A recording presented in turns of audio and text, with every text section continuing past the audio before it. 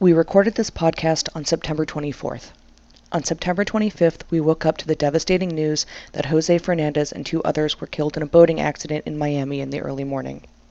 The joy that José Fernández brought to the game, to life, is a terrible loss to baseball and the world at large. Our love goes out to his family, his friends, and his community. We will all miss you, José.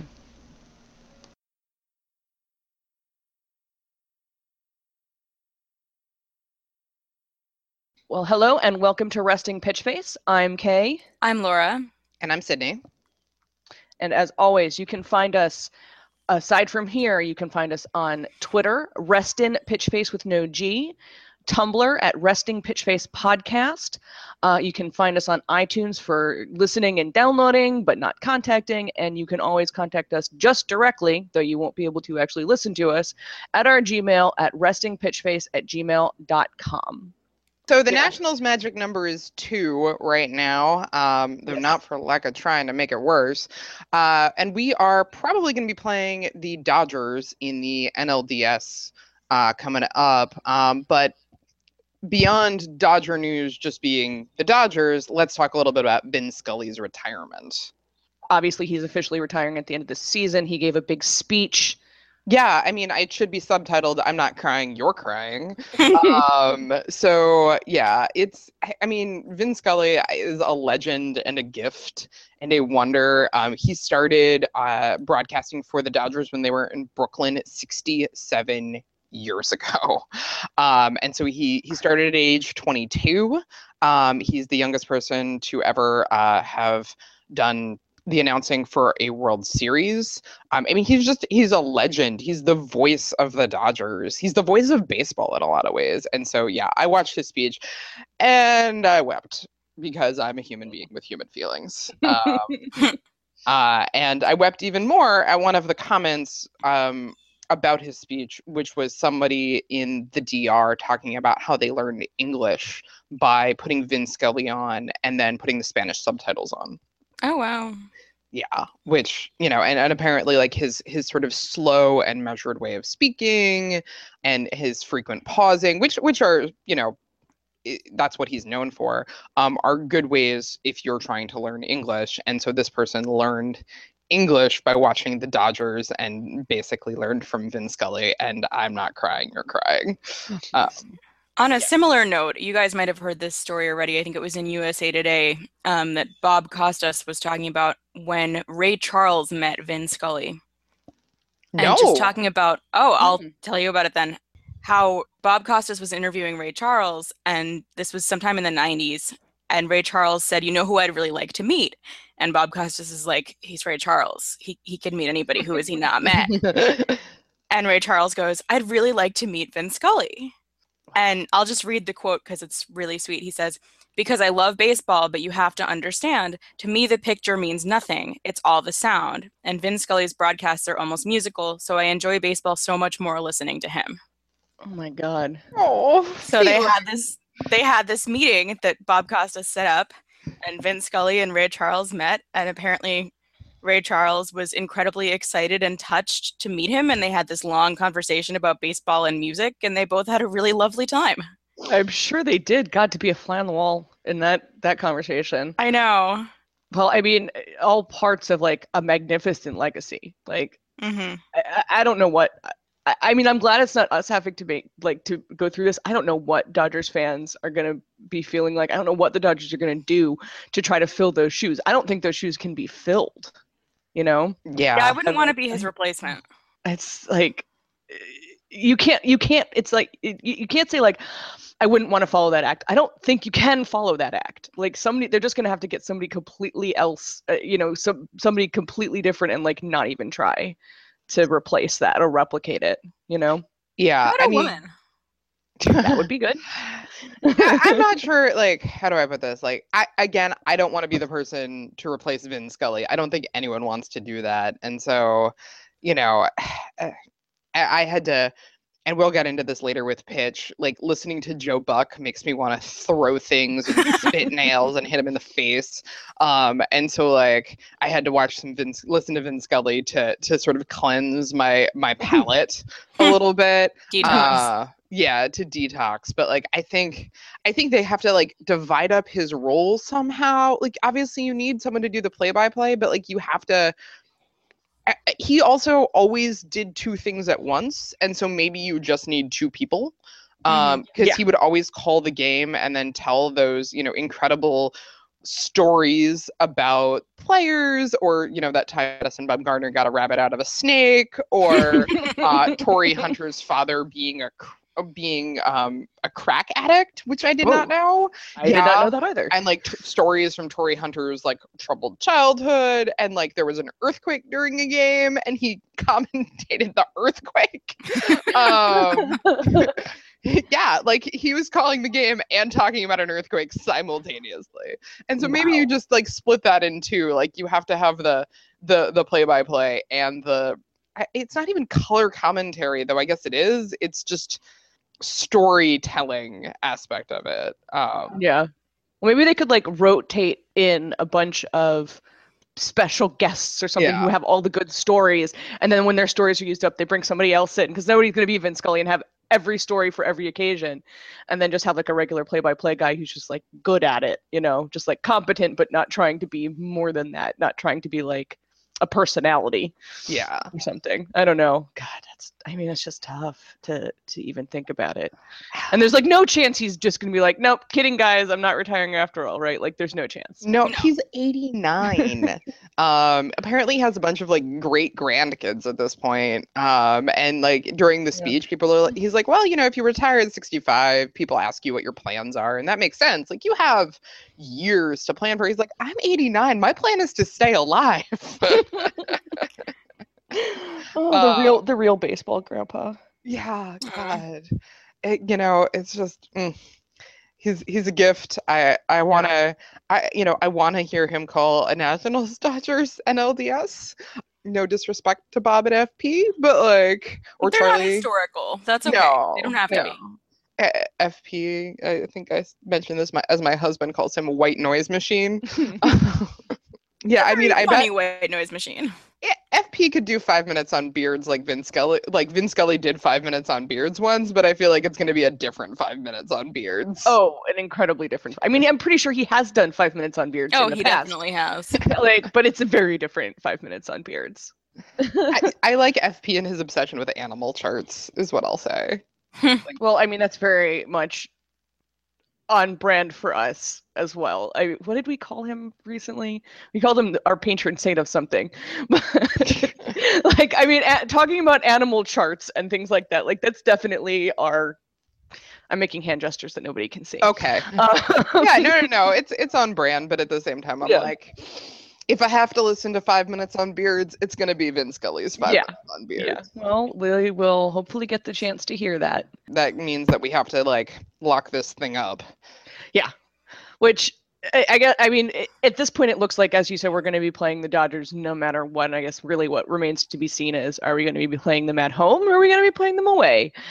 And by the time this airs, we'll probably know a little bit more. Okay. Frankly.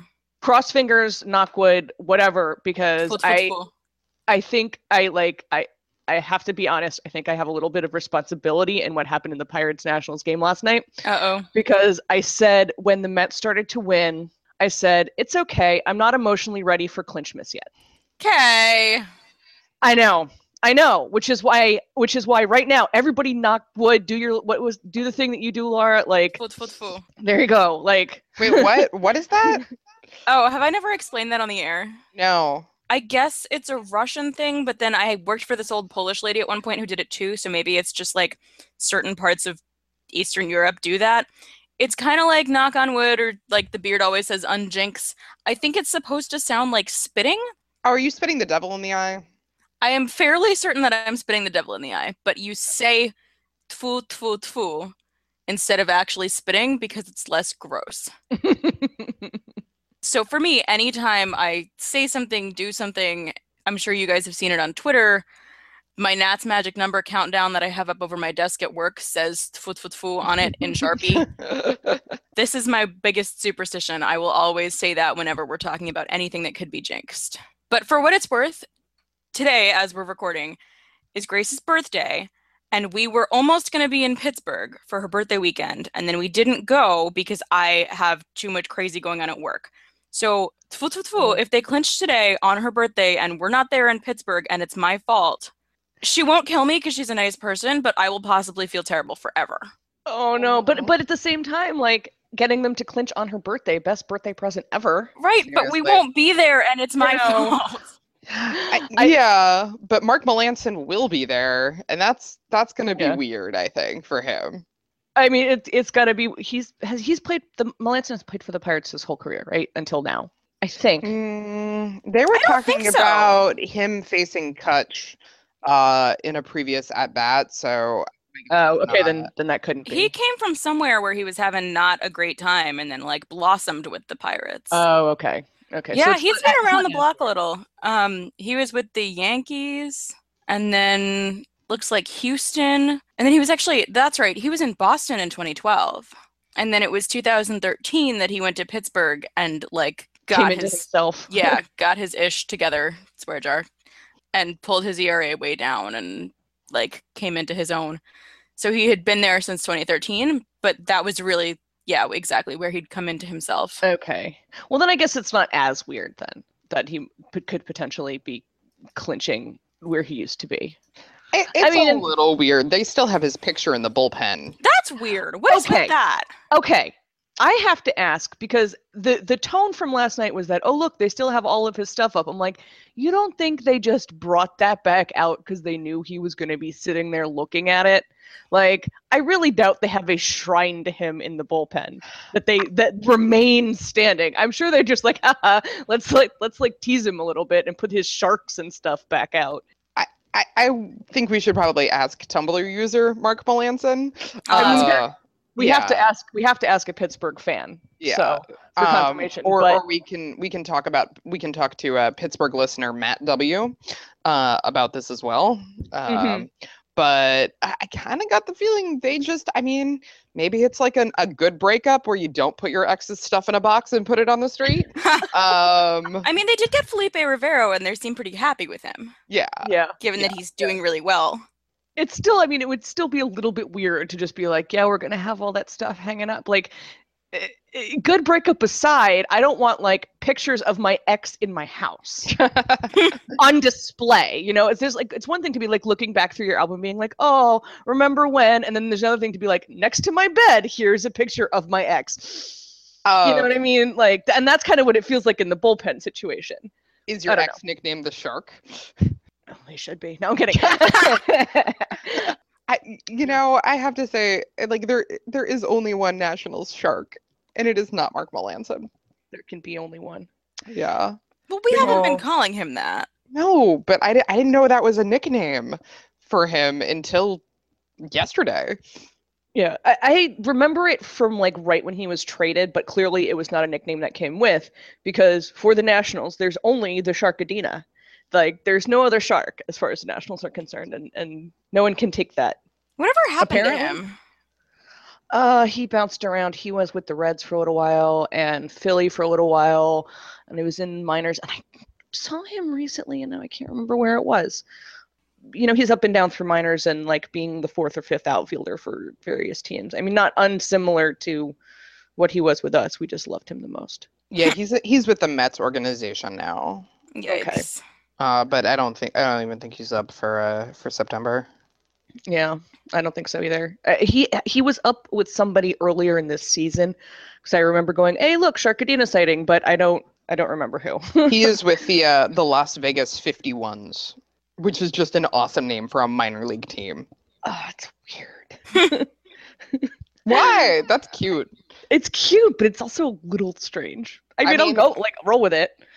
Who's number 51 on the Las Vegas 51s, though? Is it a retired number before anyone ever gets to wear it? I don't know. I assume you have to be an actual alien. I don't get it. Area 51. Oh, I was thinking like gambling. I'm like, we don't like that in baseball. What are we talking about? No. It's like, okay. Yeah, it's Area 51. Thank you. There we go. That makes more sense.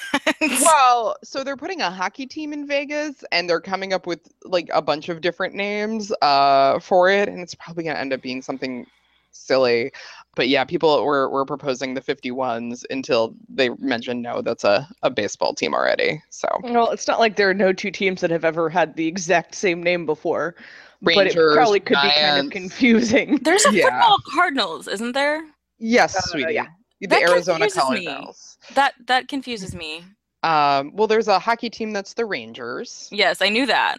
They're in like New York, right?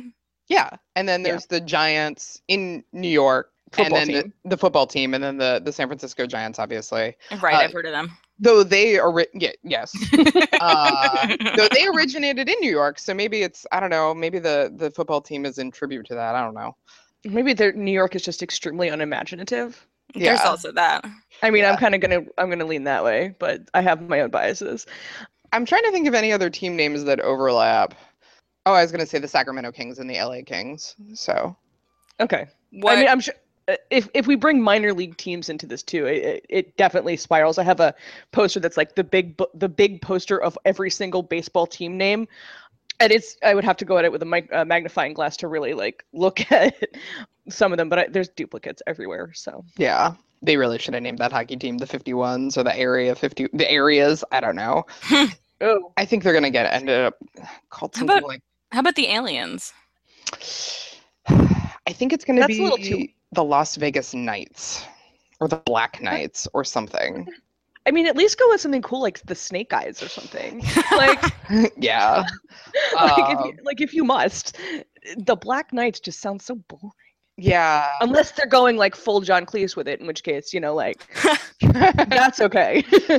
I don't think they're going full John Cleese with it. I It's dumb. I don't know. I feel like baseball, if we expand it at all, or if Montreal gets their team back, I want more Sox names. Yes, Why? I don't know. Just for confusion. yeah. I mean, the Reds are also named after The Sox. Sox, but not the Yep. Red Sox. So like, Right. I'm pro. I think what we need to do with that is like if we're gonna add more Sox related team names, then it has to actually be a requirement that at least one person at all times has to be wearing the socks of their team. Not just on the field, like in the shower, on the day off. Like you're the designated sock wearer for the team. Exactly. Like, somebody on the Red Sox always needs to be wearing a pair of Red Sox. Somebody on the White Sox always needs to be wearing a pair. The Reds, somebody always wears the ones because they've got the cool one with like the double stripe on the top, which I do appreciate. Right? It's the Reds that have that, right? I think so. Yeah, I haven't been watching them because of I think effectively Wild called them Joey Votto and some other people. Yeah. They're shooting for the bottom. Yeah, it's like Mike Trout and the Trouts. Yeah. Mike Trout and Joey Votto, I feel like if they weren't both baseball players, neither of them would have like a distinguishing characteristic visually. They look like villains in 80s movies, if that's helpful. Yeah. They're just both like these really bland, brawny white dudes who I honestly, if you showed me a picture of each of them out of uniform, I don't know that I could tell you which was which.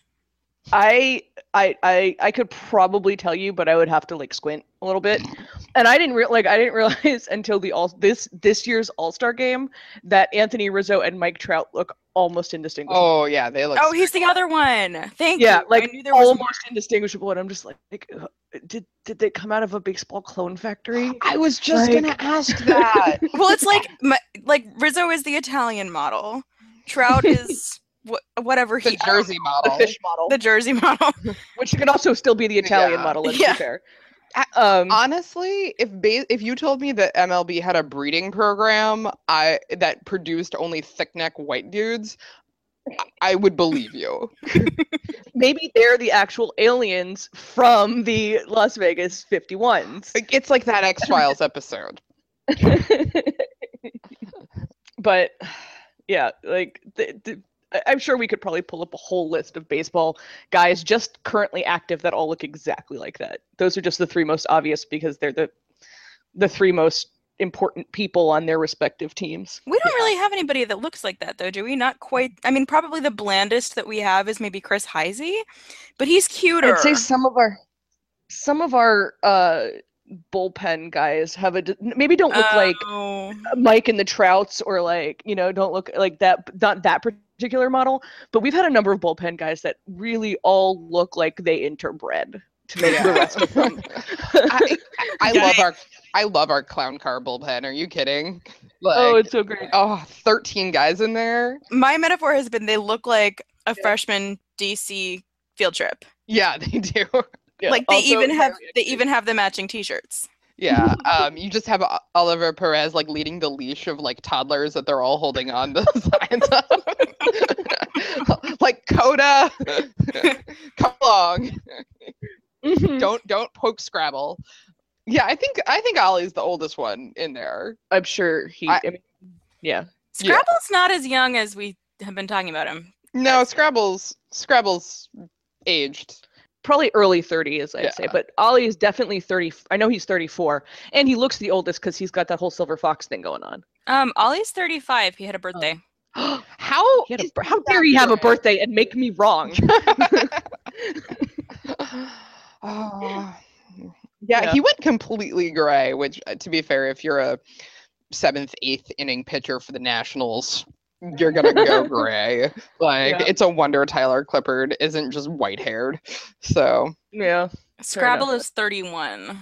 Oh, yeah, that's about what I thought. Okay, I had an important Tyler Clippard-related question. So, then the Yankees have a no facial hair policy.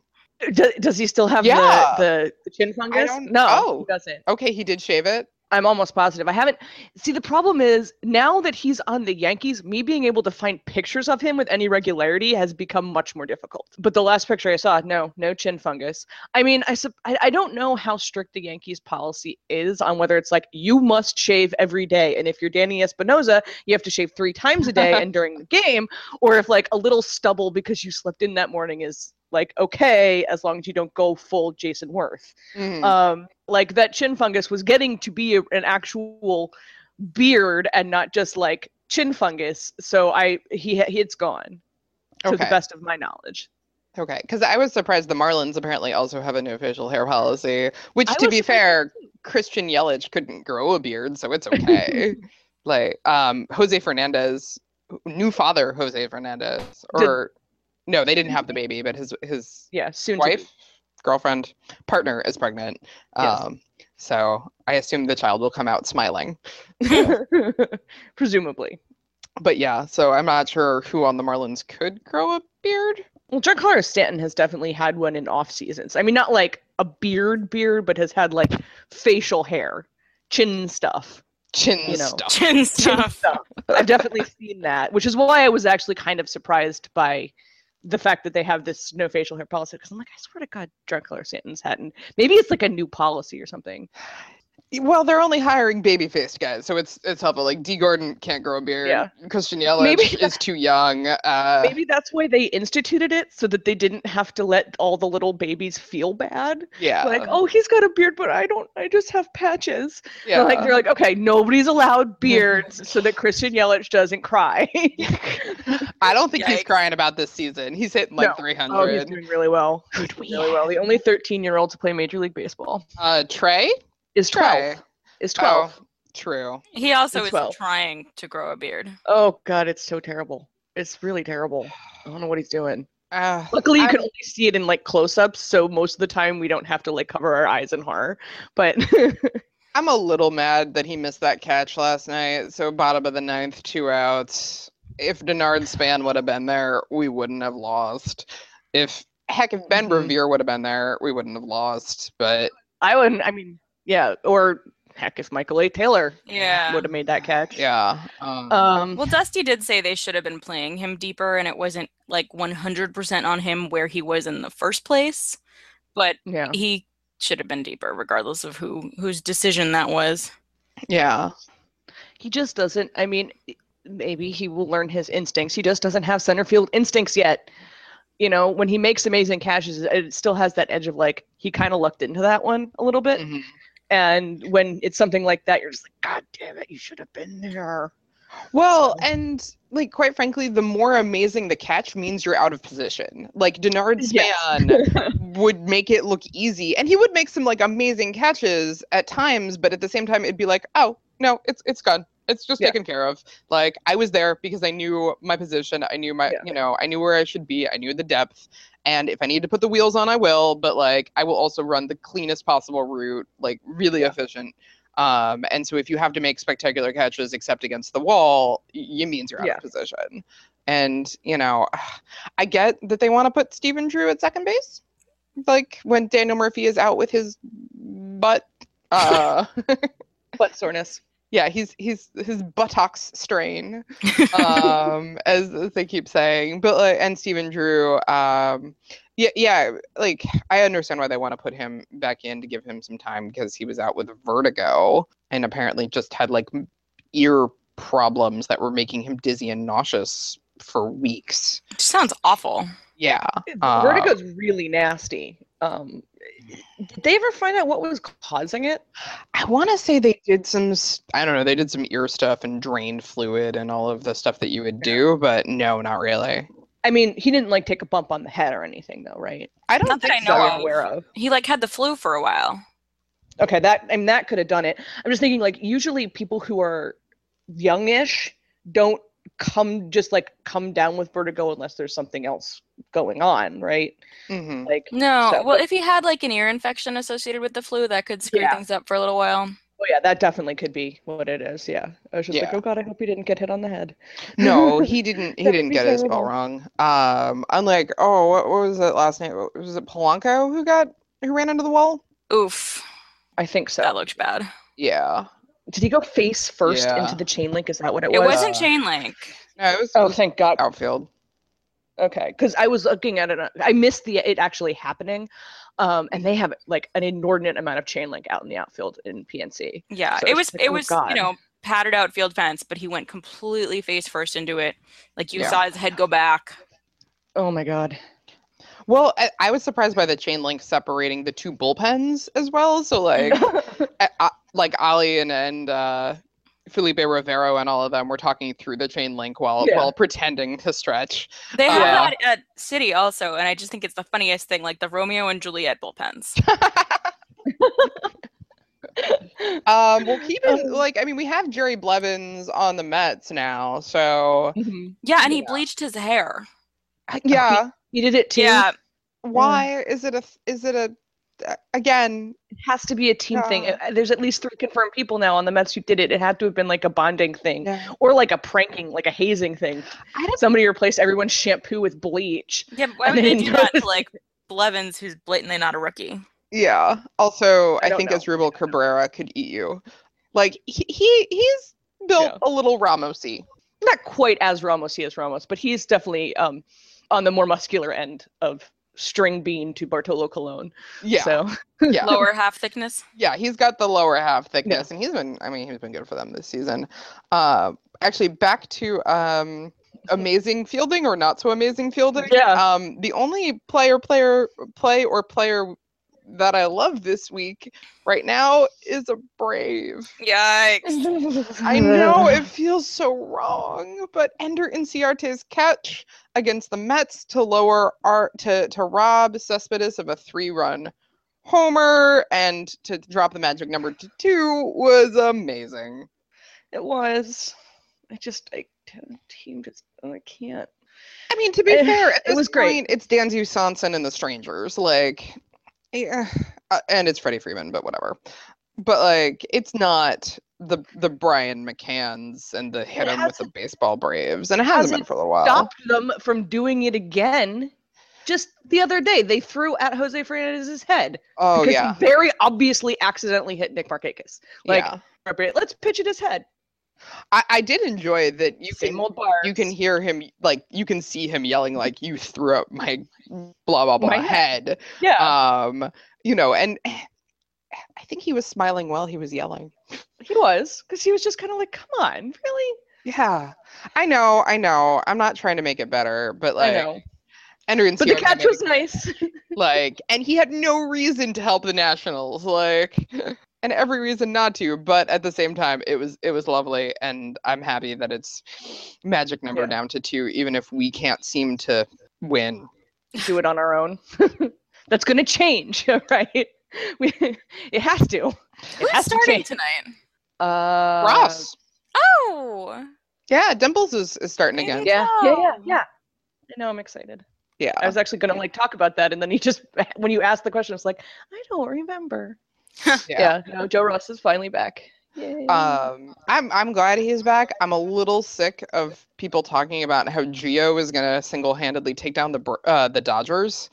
Who's saying that? Who on earth is saying that? They're like, because the Dodgers can't handle left-handed pitching and blah blah. I'm like, it's still Gio, and he has been serviceable this year, and I love him, but we do have this Max Scherzer, Tanner Roark 1-2 punch kind of deal. Like, Gio is a very distant third on that. And so I love him, and he's wonderful, but like, he's not going to go out and slay the Dodgers just because they can't hit as well off left-handers. And if the Dodgers were really that terrible against left-handers, so like the one single left-hander makes the difference, I don't think they'd be in the playoffs, or like aiming for the playoffs. Obviously, they're not there technically yet. Have they actually clinched a spot? No. Yeah, I guess they must have. Did they? They haven't even clinched. Like, No. I didn't think so. Okay. Yeah, I thought only like the Cubs and the Rangers and The It's Indians, well, you can Indians. clinch. You can clinch a position in the playoffs. We are guaranteed clinched in the playoffs. We're just not. We haven't clinched the division yet. We are. I thought we. So the Dodgers. I thought we weren't because we lost last night. We clinched that a while ago. We are guaranteed, I think, because we'll still, no matter what, get a wild card spot. It might be like the last wild card spot, but I don't think we can actually fall out of the playoffs at this point. Foot. Yes. Yeah, spit and Well, hit no, the but I mean, devil like, in I'm the eye. pretty sure mathematically, Eh. like, it's not a luck situation. It's a mathematical one. I'm just in case your math is wrong. Okay, fair enough.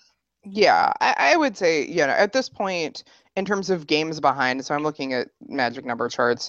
So we're 9 games behind the Cubs, but the Giants are 17.5 games behind the Cubs. So, and the Giants are in the second wild card spot at this point. So I think technically we could fall below that. But It would be pretty hard. let's not tempt fate. I guess, I mean, there's not really been anything else majorly news, at least that's, on our sphere, baseball related. I mean, there's just the backing our way slowly into the playoffs. I just had the image of a truck backing up, and we just hit the curb a couple times. Beep, Yeah. beep, beep. Well, the fictional baseball news of the week. The show Pitch premiered on Fox on Thursday night. Mhm. And something that we've been looking forward to with cautious optimism, I'd say, is probably the best way to frame that. Obviously, in case you don't know us at all at this point, which we are very pro women in professional sports, and obviously baseball in particular, and Pitch is all about the first ever MLB female pitcher. I was going to say professional baseball player, but actually as we've discussed in a previous episode, that has technically already happened with the Sonoma Stompers. Well, and I actually have it up. There were 3 women who played in the Negro Leagues. Yes. Yes, yes. And but so MLB, as well as, the Rockford Peaches. but MLB specifically, the first MLB pitcher. But we wanted to sort of talk about a little bit because obviously that's something that's important to us and believe in here, and it's an interesting opportunity. So, well, why don't we just agree not to ruin the plot twist at the end of the episode, but to talk about just the rest of it and our impressions so far? I think what we're gonna try not to like recap or necessarily even full on review the episode. This isn't a TV review blog, but what we'll discuss, and we'll do our best to avoid spoilers. I think we have an opportunity for a baseball fan review of the show. Like, one, no one told me I would have to listen to that much Joe Buck in watching the show. Like, yeah, but you got Katie Nolan too. We do have Katie Nolan, and I like Katie Nolan, but Joe Buck makes me want to throw things at the freaking wall. Mostly Joe Buck. I want to throw him at the wall. I mean, I think, yes, we weren't warned, but we probably should have anticipated, considering the amount that Fox has been in. I mean, Fox is airing it, and then Fox is the one that's like heavily involved in the production of it. We should have been like, I bet they're only going to give us Fox broadcasters. Yeah. It's more on us. So if you're Joe Buck averse, he doesn't add anything of value to the show, if that's helpful, because he doesn't add anything of value to the Earth. Right. I thought it was interesting the way that they used real life personalities, and I get what they're trying to do with authenticity, and I appreciate it. I did think it was a little bit heavy-handed in the pilot. Yeah. Like, there was just a lot of, look at us, we have people who are real people, and that means the show feels more real. And it took up time that could have been going into actually developing the setup of the show. Will say, I think it remains to be seen that, as you said, this is the pilot. Everything's always a little heavy-handed in a pilot. True. So I think you're right that they're trying to push it to like force that authenticity. And we'll have to see. Hopefully it'll all dial back, because most of these people have other jobs that they need to do, or they think they need to do, like Joe Buck, though nobody wants him to do it. But like they can't realistically be in every single episode. Thank God for that. Right? Well, and I think in terms of authenticity, like the trappings and the look of it were, except for like there were a couple of baseball problems I had with the show, honestly. Her asking to come out. One, that. Two, spoilers by the way. Two, why would even if she were a call up to swap in as a fifth starter in the rotation, it was a spot start, I thought. It was, but at the same time, like, they didn't have her throw to Zach Morris prior, like, other than those like 3 pitches as warm up during the game. Like, that doesn't. No, that didn't make any sense. Like, anyone, even a spot start, would spend some time with a new with their catcher to learn about like signs, especially when you're throwing a screwball, which is not a typical sign. Yeah, you need to like get some of that stuff hammered out. And it wouldn't be a surprise that he watched some tape. No, he would have watched a lot of tape, so he would know how to call her and catch a freaking screwball. Like, people who catch knuckleballs are, like, you have to have a special catcher to catch a knuckleballer. Like, you would, and so that I found that very frustrating. Can I actually ask? Can I tangent for one question, because I genuinely don't know this, because people don't throw screwballs that frequently. You also need a special kind of glove to catch a knuckleball. Do you need a special kind of glove for a screwball? Is it, or can you get away with like a regular catcher's mitt? Because that would come up, I would think. I don't think so. Doesn't it just break the other way from a slider, and that's what's super weird? So I wouldn't think that you needed anything special to catch it other than the knowledge of how. Yeah. Okay.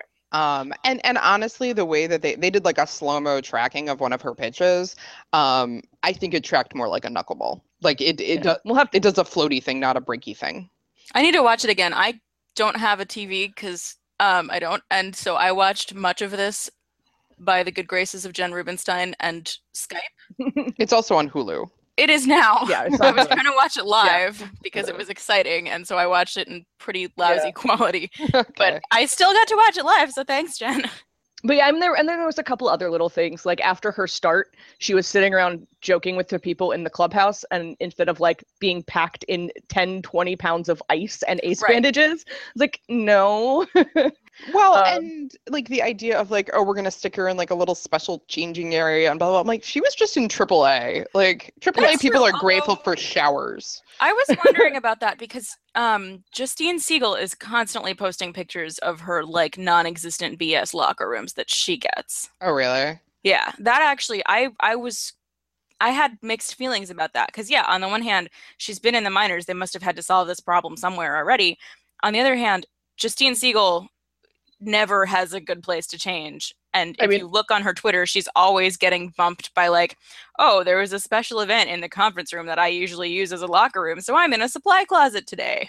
That's probably what they were kind of going for, is that they haven't solved this problem actually, and they're just kind of like shoving it around. I don't know. I have to say, if you spent 5 years in the minors and played like winter ball, which is what they said in the show, just frickin' change in front of men. Like, who the hell cares? Change your bra and underwear in the bathroom and then come out and be as freaking naked as the rest of them in the I'm clubhouse. Sure she would. I didn't get the sense that she would have had a problem, but I don't know. I mean, they're the Padres. I don't really know much about how conservative or not they are, but and it's a fictional version of them. So we'll have to we'll have to see how that plays out. I mean, I did think and we're going to come back around to this, the wonderfully, I don't even know what to say because all I'm thinking is swear jar. The lovely article that the New York Times wrote headlines that we will come back to. We're going to come back to this. We're going to come back to that. I did actually read the article. And while the tone of the article was still garbagey, they had a lot of quotes from the showrunners that they're like, we're kind of using this to sneak in a lot of commentary on, misogyny in sports and misogyny in the world at large. So like maybe this is all stuff that's going to be setting up for, like, they might have felt that like, yeah, okay, we could just have her change in the men's locker room. But in terms of what we want to address in later episodes of the show and like themes of the show, do we want it to just be like everyone's A-okay with that? I don't know. I doubt it. I mean, maybe it can be a plot point later. Yeah. And maybe that is the sort of progress towards the end. She's just hanging out with the rest of them, whatever. Right. It's just one of those things, like minor league baseball is like just like there's so much of a difference from that in the majors that and I have no idea what the Dominican Winter League is like, but I am also going to assume it's, like minor league baseball. You would have to have, I guess, change in a closet, change in your car, stuff like that. Because like the Sonoma Stompers are like, we have porta potties. We don't even have showers. Yeah. And like single A baseball ain't that much different. Well, I think that's one of those things that's probably we're going to have to see where they're going with it. Mm-hmm. But I mean, I did feel though, obviously we're kind of picking nits about some of this stuff. Like I was really irritated. Like she comes back on the field after the game and the lights are all on. I'm like, okay, no. but like also there were no spikes on the mound when she first goes up. Like she has that. Well, okay, so they have the pitching rubber.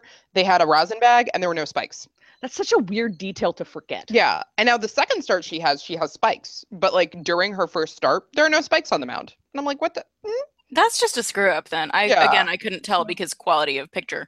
But sorry, it was puzzling me. I'm like, where's she gonna rub her shoes off? Like one thing that I did like from the perspective of nitpicky baseball, I thought the scene with her dad teaching her the grip for the screwball was really, really nice.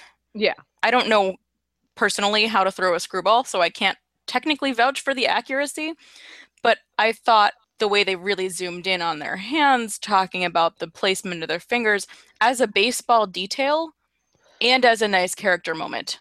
I really enjoyed that scene. I also would say on that, it also felt very authentic to some of the stories I've heard of, actual real professional baseball players saying like how they learned how to do certain pitches with their parents. Like Gio, his dad used to train him through warm-ups with like a ever decreasing size of balls. Like he would start with a basketball and then like move his way down sort of thing. And like, so it felt like a very personally authentic baseball type of story. Mm-hmm. Even if I don't know from the technical details of a screwball specifically, but yeah, it looked pretty close to honestly a circle change in terms of the way that they had it positioned for her. Oh, that's true. And I'm looking up grips for screwballs, and they look sort of like that. I mean, the actors apparently did learn how to pitch. Like that is a thing. And the reason they don't have her be a knuckleballer is because, like, quite frankly, they don't have time to teach anyone how to knuckle. And so, yeah, I mean, I'm looking it up, and it looks a little closer to a circle change than what they actually showed, or than what's actually used for a screwball. But like, whatever. I thought was a nice character moment. Yeah, I mean, I think that they're putting in the effort, and we're picking the nits of the bad stuff, but there was definitely some good, authentic feeling stuff in there too. Yeah, I think it has a ton of potential. It's you can only get so much out of one episode. There were obviously things we had issues with. There were other things that, from a less baseball perspective, I thought were really nice. I won't go into them because, like you said, we're not a TV review blog, but stuff like her relationship with other women characters, as real humans have relationships with other people who are also women, that sort of thing. I think we're going in a really positive direction. I think while there are certainly things that we can nitpick and that were not super realistic, it's a really solid start, and I'm really excited to see where they go with it. Oh, yeah, for sure. Yeah. And we're all collectively hoping for less Joe Buck. Less Joe Buck. I mean, again, I want to nitpick it as a hardcore baseball fan just because the New York Times was thinks that we can't. Yeah. I was like, yeah. Well, I mean, just that article, and part of it was the tweets and the headline that came out of it, but even the tone of the article was like, women in baseball is a gimmick. Yeah. Women can't be hardcore baseball fans because how do we appeal to both the hardcore baseball fan and women? Yeah. Well, the exact headline, which they put on Twitter, was, "How will pitch cater to the hardcore baseball fan expecting authenticity while still appealing to women?"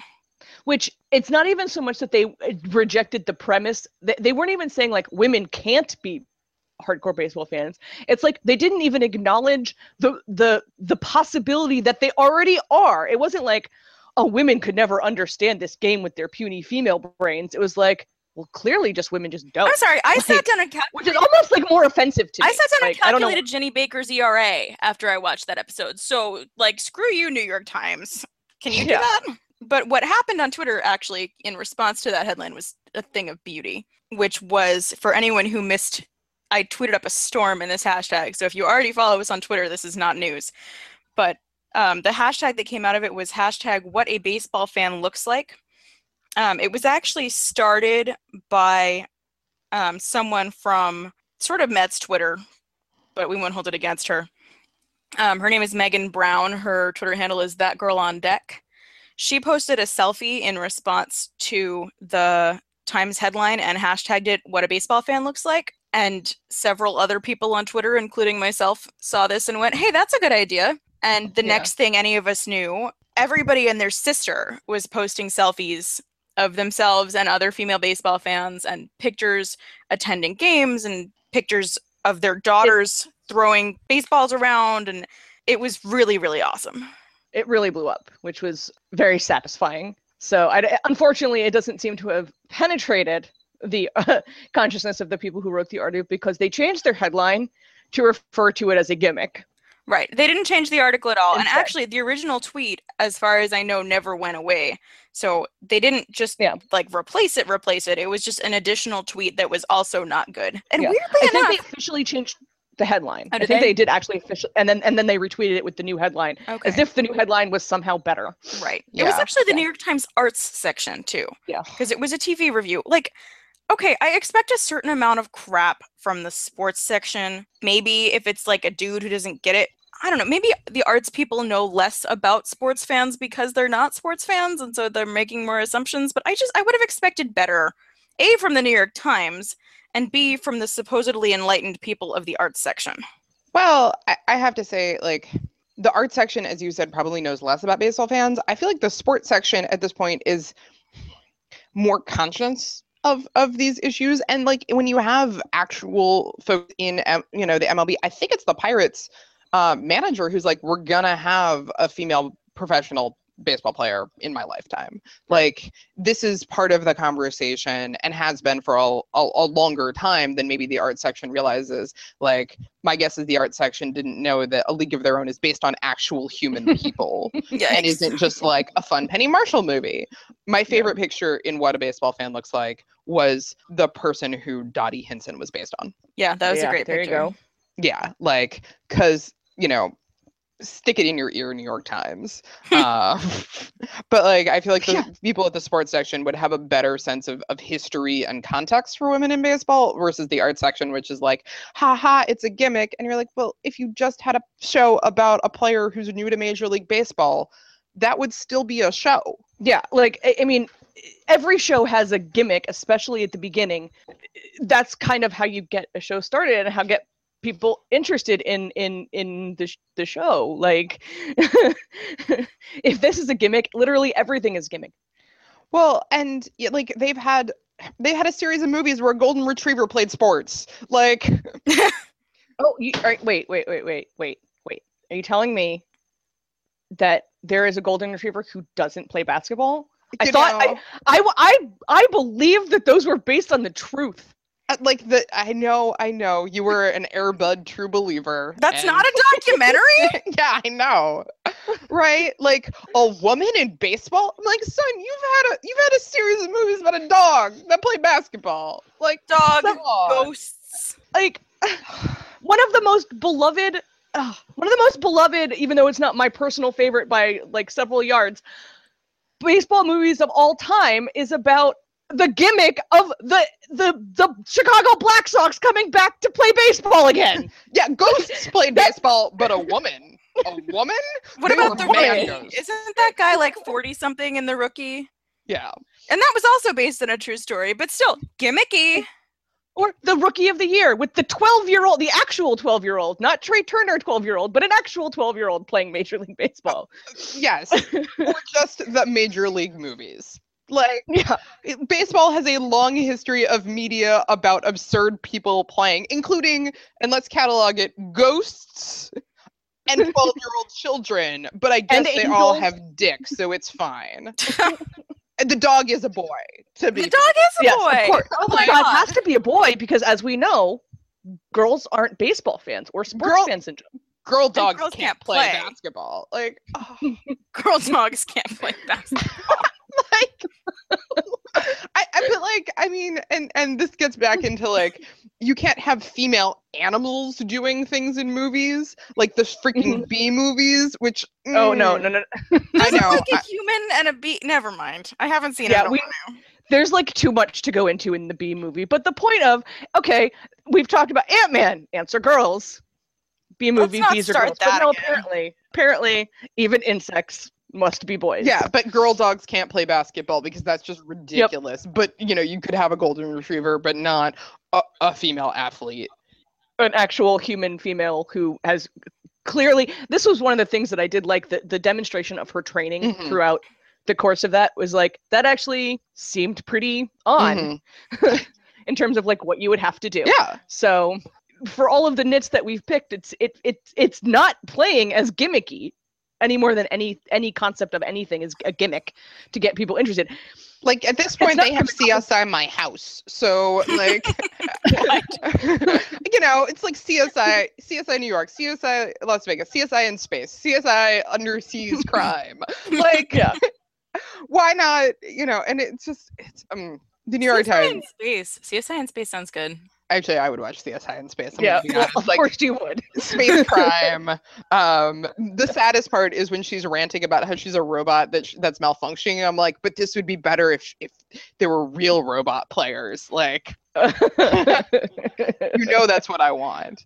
Yes. I just want robot umps. I don't want to take it as far as robot players. Agreed. Are we having this debate now? No, we're not. I will keep it together. But like in a sport where you have a history of female players, female professional players, female pitchers who have struck out some of the best hitters in baseball, and they're like, nah, bro, but the dog can do it. It's just, hey kids, the patriarchy.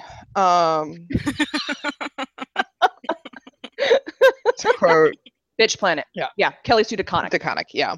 And they have the ads in Bitch Planet that say, "Hey kids, the patriarchy." It's good. It's about female sports in space. I like it. Also, there's jail. Okay. It's solid. There's a lot in that I guess gimmick. Okay. Sorry, I need to get that out of my system. Well, I think it's something that's like in all of our systems. I don't know. I mean, to be perfectly honest, would we even be doing this podcast in the first place if this wasn't in our systems all the time? No, probably not. Like, if we weren't constantly pissed off about female fans being disrespected and female athletes not being acknowledged, we might have been like, yeah, that could be fun, but I don't think we would be doing this podcast. Well, you guys were the ones who came up with the idea in the first place, so what were you thinking when you came up with it? I was thinking I made my 4th grade class when I was in 4th grade watch A League of Their Own for Women's History Month. That is not a school-appropriate movie for 4th graders, but I did it, and it was great. And so that's absolutely a school-appropriate movie. What are you talking about? Nah. But, like, I feel like I took that feeling and I got larger, and that's basically it. I mean, yeah, I'd been thinking about for years how nice it would be to have a baseball podcast or something like that, and I just kept getting frustrated because like 90% of my, outside of like you guys here and like a couple people I've met along the way, for most of my life, all of my friends who have been at all interested in baseball have been guys, and it's fine. Well, I don't mind talking to guys about baseball. I enjoy it.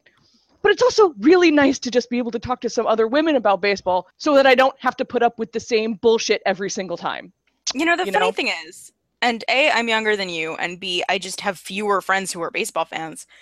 But basically all my friends who are baseball fans are female. I mean, very nice. Yeah. It's kind of weird. I love it, but it's kind of weird. And I think it really is because most of my friends are not baseball fans. And so, like, the few that are, I don't know, they're like particularly selected or something like that, but it also has to do with the fact that Grace is the one who got me into Nationals baseball.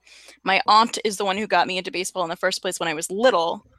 So it's been a very skewed sort of baseball upbringing for me. Well, I was going to say, when you go to a game and you're like talking to people, you know, in your section or whatever, it's just, you know, and you sort of make baseball friends by talking to other baseball fans. Like, personally, my patience for dudes being dudes about it is very, very, very short. And so it's, I think, easier for me to make friends with women to talk about baseball because I'm not constantly bracing for them to ask me who pitched a perfect game in the World Series, and it was Don Larson, and God damn it. Or what's the infield frickin' fly rule? Or wait, what's everyone's favorite? Who taught you how to score? Oh my God, who taught you how to read? Always. Yeah, like, Grace, female, woman. My friend Grace, who is a girl, taught me how to score. Like, my baseball upbringing has been almost entirely through men. My dad is the one who was interested in it and then got me interested in it as a kid. My friends growing up were the one, my male friends growing up were the ones who took me to baseball games.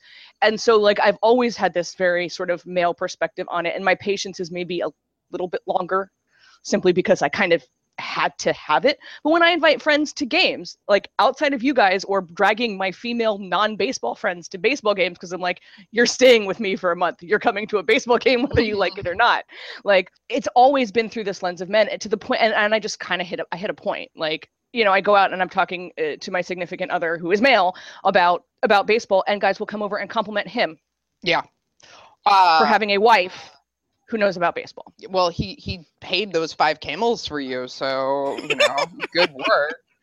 I have the other perspective, which is my husband knows jack about baseball. At one point, I was really tired, like falling asleep on him tired, and listening to, you know, a game or watching a game, and he was trying to tell me what was happening, and his commentary was literally, "Oh, there's a man with a beard. He's breathing into his glove." Like, oh, and then he threw it. Oh, which one comes first? The strikes, the balls in the count. Like, that's the level I'm at. But when we're out, guys will talk to him about baseball automatically as if there's sort of some assumed knowledge that comes with being male that's endemic and inherent to being male, that you would know how to read a count. You know, and it's one of those things where at games, I'll explain things to him, and then dudes will assume that he was the one explaining them to me, like after overhearing it. And it's just I'm like, again, you know, no disrespect to him. He comes to games with me. He likes drinking outdoors while there is sausage. But like, he ain't never going to be a baseball fan, and I've accepted that. But it's one of those things where it's like, he doesn't know this because he's a dude, and you know, he's not born knowing it. No. And I think that's the thing that really rubs me the wrong way. So at any point, I mean, obviously this is something that we've all had. Yeah. Or I mean, I guess Laura, you a little bit less, but you've obviously dealt with the people asking the stupid questions. I think part of it is, again, you know? I'm outside of Nat's territory, and I'm in Red Sox territory, where I try to avoid everything at all costs. So maybe and I grew up in Red Sox territory without being a Red Sox fan. So that probably skews it too. But you get to sort of curate your interactions a little bit. Yeah, and you have a section where you sit and you make friends with the people in your section. I've never had a regular section, so the people change every time. I mean, I have come to appreciate drunk dudes who just want to talk about baseball, who are totally like, oh yeah, let's just talk about some baseball. Like, Kay, do you remember Drunk Mets Fan? Oh yes. Oh, Drunk Mets Fan. Like, but you guys ended up talking about hockey, and then I was like, I'm out in the cold. Yeah. But like, Drunk Mets Fan was just a drunk dude we met, and I think he was like bumming a cigarette off of you, and then just wanted to talk about like Travis d'Arnaud's season, and that was fine. Yeah. And I remember apologizing because that was when Jerry Blevins had just had his arm shattered or whatever. Yeah. Didn't he break his arm twice last year? Oh. He like fell off a curb. This was like this was a couple years ago. So he shattered his arm. But he might have broken it again. But no, he got hit with a comebacker in like the beginning of 2014, I want to say. Yikes! I don't remember that. Like, we had just traded him to the Mets. Maybe it was whatever year it was. We had just traded him to the Mets, and then like in the third game or something, he took a comebacker to his forearm and it exploded. But then he re-broke it. He was almost back and he stepped off the curb and fell and re-broke it. Oh my Lord. But anyway, like, yeah, I mean, I've had perfectly genuine good faith interactions with people, but those aren't the ones that, unfortunately, when I get my dander up, those aren't the ones that stick out. Yeah. You know?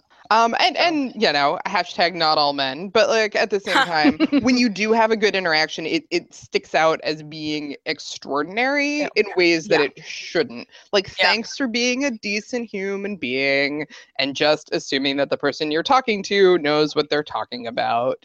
And don't seem overly pleased to discover that the person that you're talking about, because that's what I get actually more frequently. Yeah. They're like so pleased that, oh my God, she knows what she's talking about. And I'm like, yeah, I do. I think that's why I'm having this conversation with you that I thought was like a genuine conversation. Like, literally one time I have ever been happy to have someone delighted that I knew what I was talking about. And let me give you what the trick was in this conversation. It was an older woman who was really delighted to hear a younger woman carrying on the tradition of baseball. Because the impression wasn't, oh my God, look at that girl dog pitch. Like, yeah, I was not a monkey doing a trick. It was like, thank God someone else, like, young women are also, and I also was explaining the game to another female friend, and she was like, thank God for women passing on this information to other women. And I was like, that's what we do here. Yeah, I do think when guys do that, it's one of the most patronizing things, and they really think that they're saying something nice. That's the thing that's most frustrating about it is, oh my God, you really know baseball. That's so great. You're a girl and you know baseball. I never find anyone who's a girl and who knows baseball. And I just want to be like, look around. What is it? Well, and it's something like women spend more as much or more money on stuff at baseball games or in, I think, even Major League sports generally. So we're a large market who are doing what a market does and spends money on a thing that we're interested in. And yet, Sid, we're just buying the pink t-shirts so that our boyfriends will be able to take us to parties where guys are watching football and they'll think we know what's going on. And then we'll impress the other boys.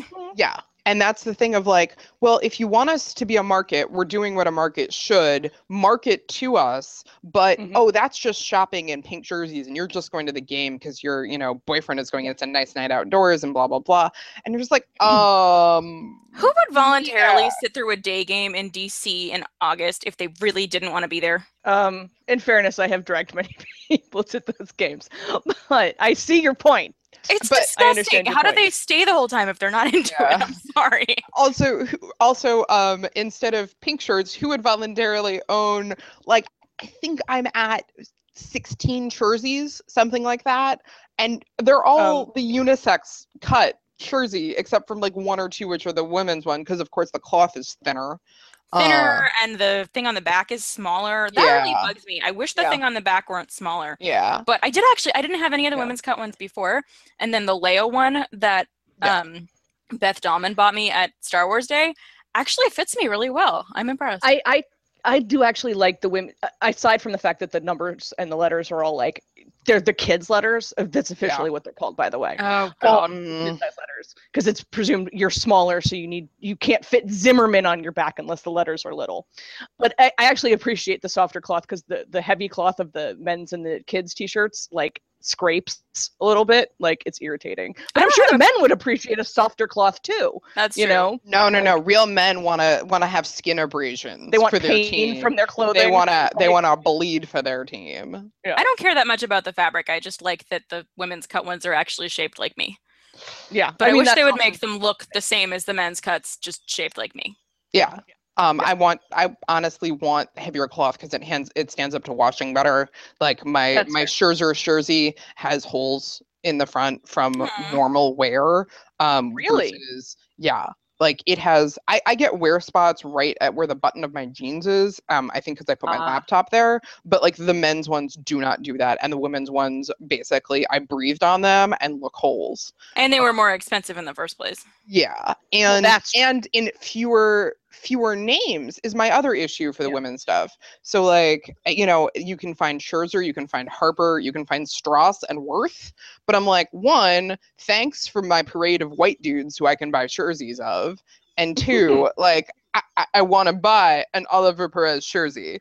in a women's cut, or even I want to buy a Joe Ross jersey in a women's cut, and I can't. And and I could get I had Clippard jerseys. I think I had to buy the child sized for it. Yeah, I had to have mine custom made. Both my Clippard jersey and my Clippard jersey. Yeah, I had custom made too. Like, yeah. But it's women spending money to do the things that they want to do. Yeah, ladies shopping, right? I mean, I had my FP jersey custom made because obviously they don't make an FP jersey.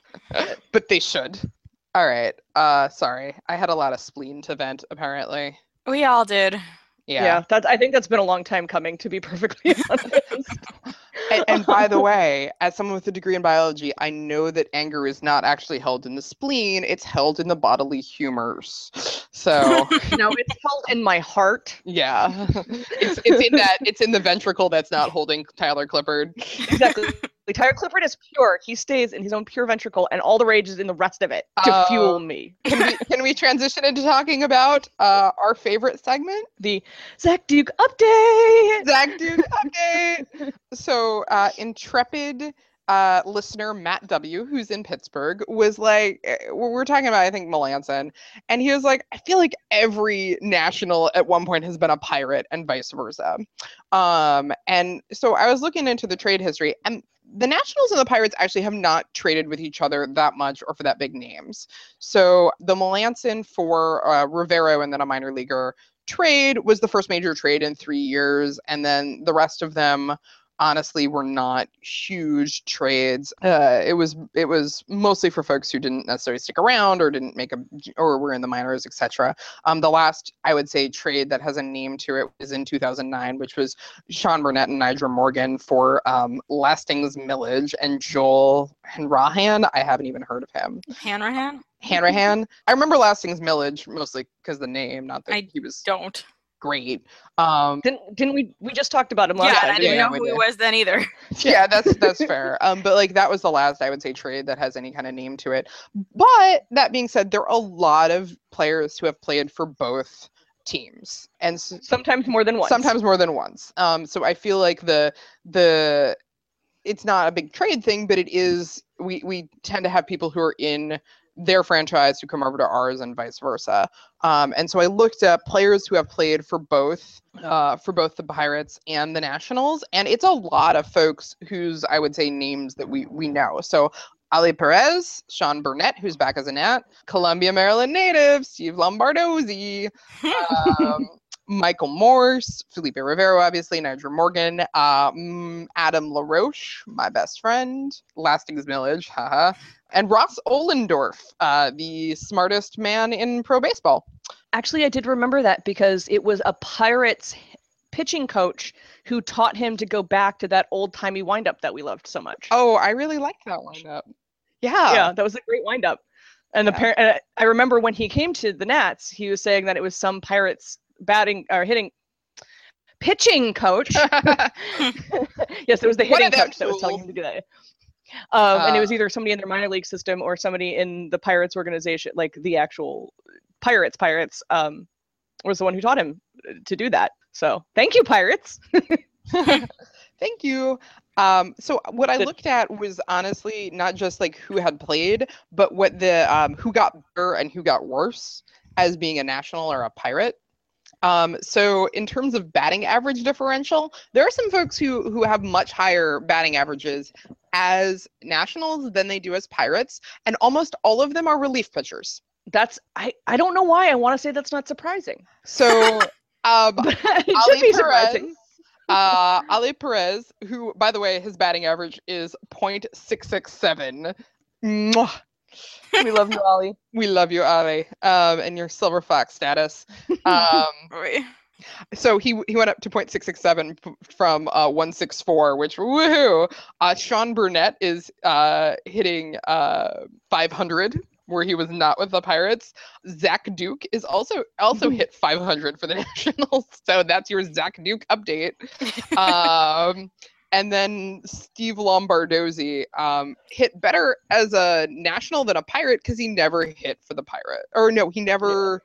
He had at-bats for them, but he doesn't have a batting average. So he would have to have a batting average unless they were plate appearances, not batting.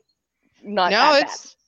It's maybe when I pulled the numbers off of Play Index, something got messed up because it lists him as having 10 ABs and no batting average, which is bizarre. That's impossible. Unless he got walked 10 times. But then it would be plate appearances, not at bats. Not at bats. Yeah. No, I hear you.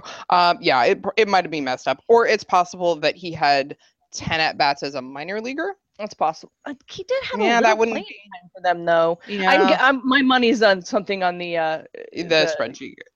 Yeah, something got a little weird, but so they are the only folks who really got better as Nationals than they did as Pirates in terms of batting average, which is kind of sad. I also noticed another one of our old friends, Tom Gorzolani, was both.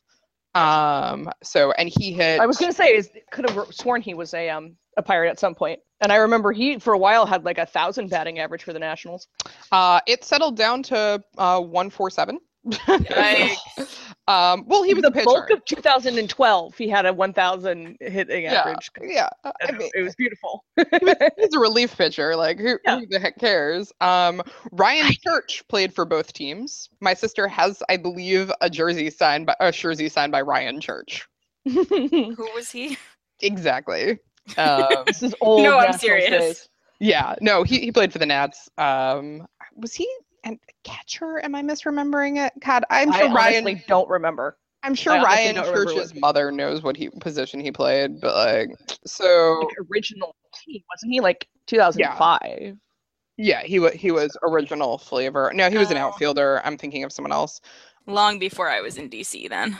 Yeah, so he played till 2010, but I don't know. Yeah, he played for the Nats from 2005 to 2007. And then actually for the Pirates in 2010, which was his last year in the majors. Most people hit the same as Nats and Pirates. Some people got fairly significantly worse as Nationals than they were as Pirates, but that tended to correlate with where they were in their career. So Xavier Nady, I always say it wrong, got worse, but he played for the Nats 4 years after he was a Pirate.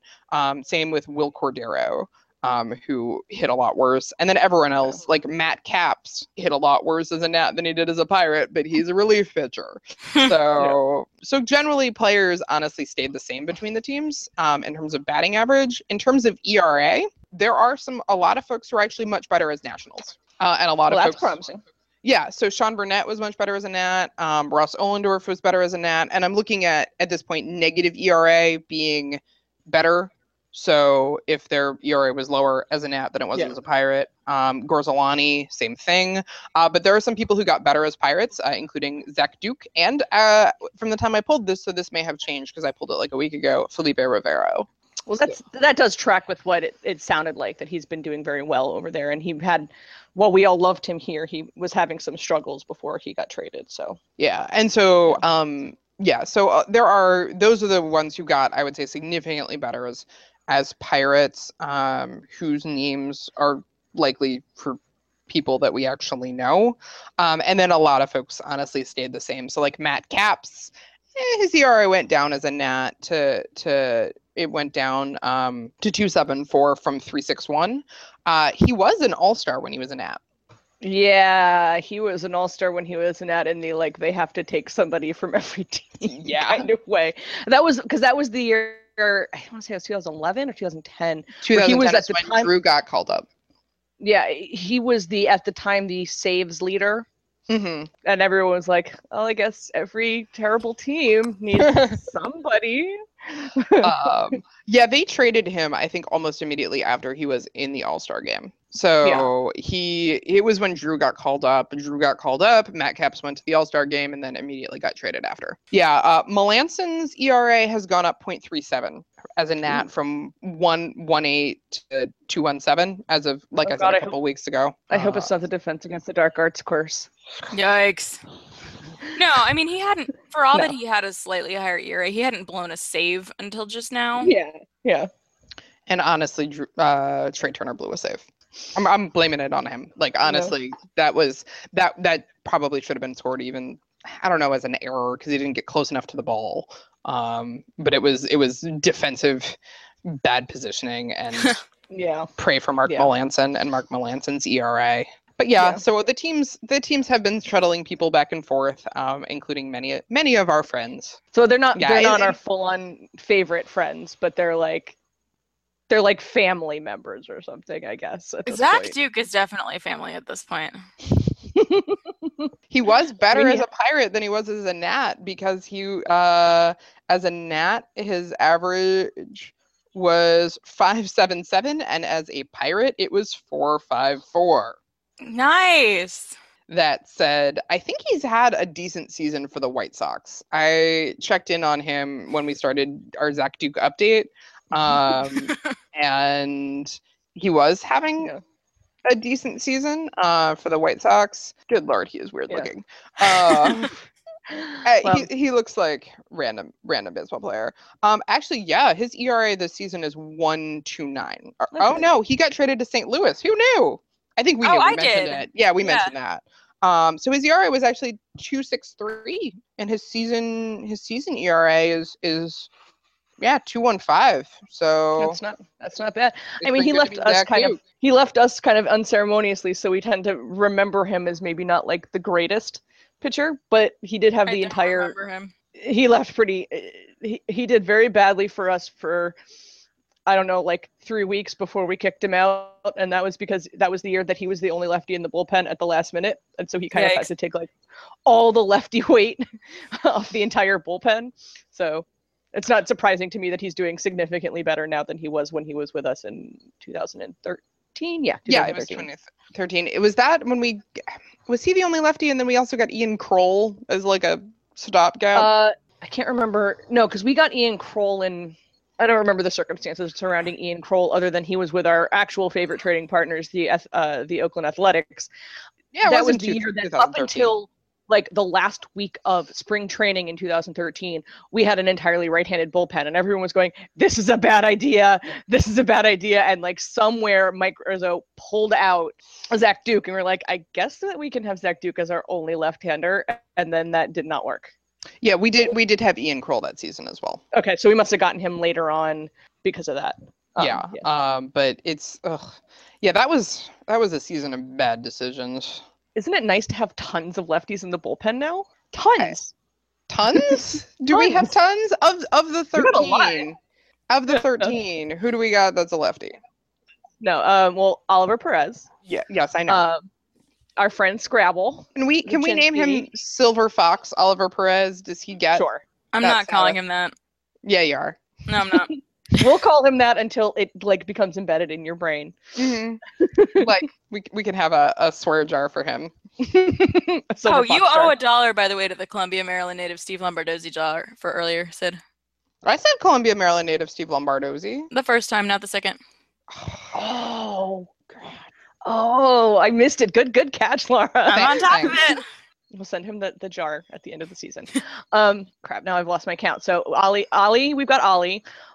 We've got Scrabble. We've got Sammy, although he's still DL'd. Hopefully not for much longer.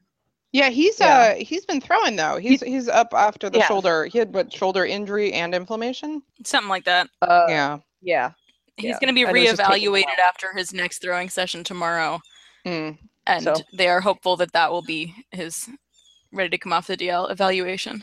Fingers crossed. Cross your fingers for Sammy Solis. That'll give him something to do other than nothing, which is apparently what he has been doing. Buying a lot of coffee. I'm trying to think. So that's it's there's more than that. It's Sean Burnett and Scrabble and Matt Grace, who has made an appearance. He's made one. Maybe. He made at least one appearance. He made one because I texted everybody that Grace's future husband was pitching again. Grace. So she can be Grace. Yeah. Is it weird? I get him confused with not Sean Thornton, Matt Thornton. Really? Why? They don't look anything alike. I don't know. I think it's the beard. I was like, I was gonna say the only similarity has got to be the beard. That one's got a beard. Look, I'm not deep. Okay. You're just happy that we don't have a no facial hair policy. I don't want to know what Jason Worth's face looks like under there at this point. Like, that's a mystery between him and his lord. Like, I assume his face is atrophied or Ooh. I don't know. Stop. The skin is probably the skin under the beard is probably like several paint chips lighter than everywhere else. Like he would have the reverse Homer Simpson thing going on, you know? Yes, for sure. But yeah, I don't think the Nationals could pull off a no facial hair policy. He would quit, for one thing. Like, Jason Worth would walk. My husband asked if it was in his contract that he could have the beard. And I couldn't tell him no. Like, I didn't know. No trade clause and always beard clause. Yeah, actually, you know what, though? If you get traded to, I don't know, he's not going to get traded, obviously, but like to the Yankees or the Marlins and you're beardy McBeardface, should you have something in your contract that's like, nah? I would. What contract trumps, I guess? Which policy trumps? Because you could upset the entire like clubhouse dynamic if you're like, I'm allowed a beard, and everyone's like, but I don't get one. It's like the reverse of making Christian Yelich cry. I would just put it in as a no trade to teams that don't allow facial hair. Yeah. Okay. Yeah, there you go. You're like, why don't you want to get traded to the Yankees? Beards. Yeah. Like, I have to say, though, in April, the beard makes a lot of sense. It gets cold. In August, not so much. No, but like, I mean, do you remember Ben Revere and his balaclava? Yep. Like, Jason Worth don't need a balaclava. Somebody on the Cubs wears balaclavas a lot, too. I forget who. Rizzo, I think. I want to say. Maybe there's a few of them. I've seen a lot of pictures. Well, yeah. Yeah.